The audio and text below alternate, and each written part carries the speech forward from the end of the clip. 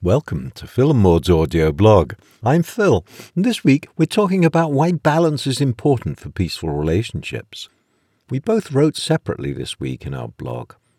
I wrote, "Is your relationship a town with safe streets, no-go areas, and places you might stumble and get hurt? We don't live there. We simply don't clash on things. It is totally improbable that we make the same choices time and time again. Some areas obviously match. Our politics, our Netflix choices, our commitment to this blog. But there are places where we are different that never cause problems. Some areas are still unclear, like end-of-life issues around health and money. But we have no doubt that we will be able to reach agreement. So what are we doing to create such harmony? There's no insistence that we do the same thing. I need a walk and Maud wants to read.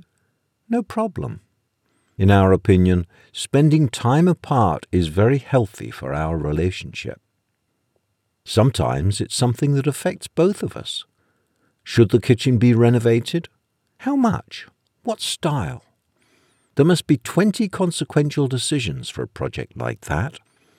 Here is where our process of exploring what we want and why we want it works well, going deeper and deeper until we find a point of agreement.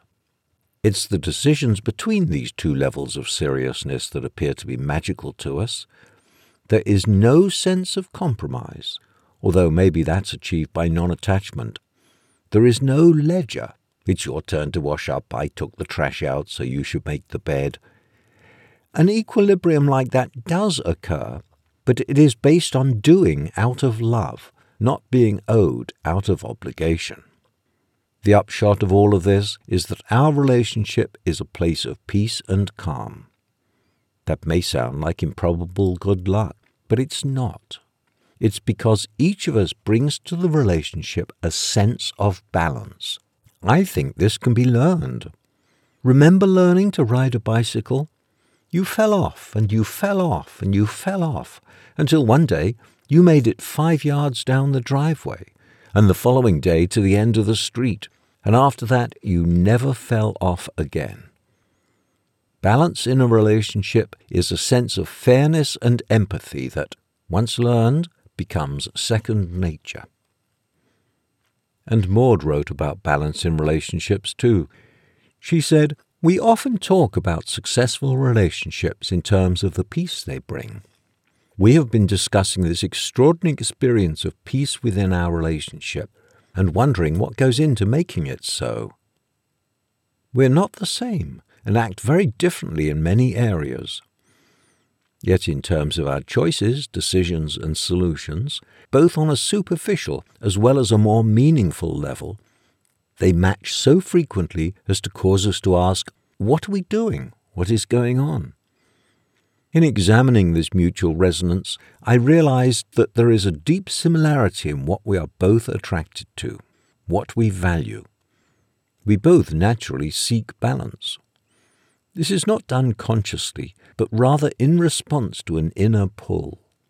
This is not keeping score or counting up who does what and trying to keep it all even. Rather, there is a sense of balance in how we each act and feel and relate. There is an equilibrium from which our choices emerge, and so the unlikely becomes reality, and we frequently find ourselves easily on the same page. We do, of course, have areas where we start out at two different places. When this occurs, we can apply our process to find solutions, points of agreement, and mutual satisfaction. More often than not, though, the attraction toward balance pulls us toward peace in our exchanges without the need to search for agreement. We find ourselves choosing very similar solutions, often because they are the ones that come from this place within each of us. There is a sense of fairness, of justice, of equality, of rightness in balance. It is a place of respect, of gentleness, of kindness. Is this of any use to you? Can you apply this to creating an experience of peace for yourself in your relationships? Can you cultivate this within yourself? I hope so. I wish it for all of us. That was Maud's take on balance. I hope you enjoyed listening. It's all written down in our blog at philandmaud.com. So go there and read it, and I will talk to you all next week.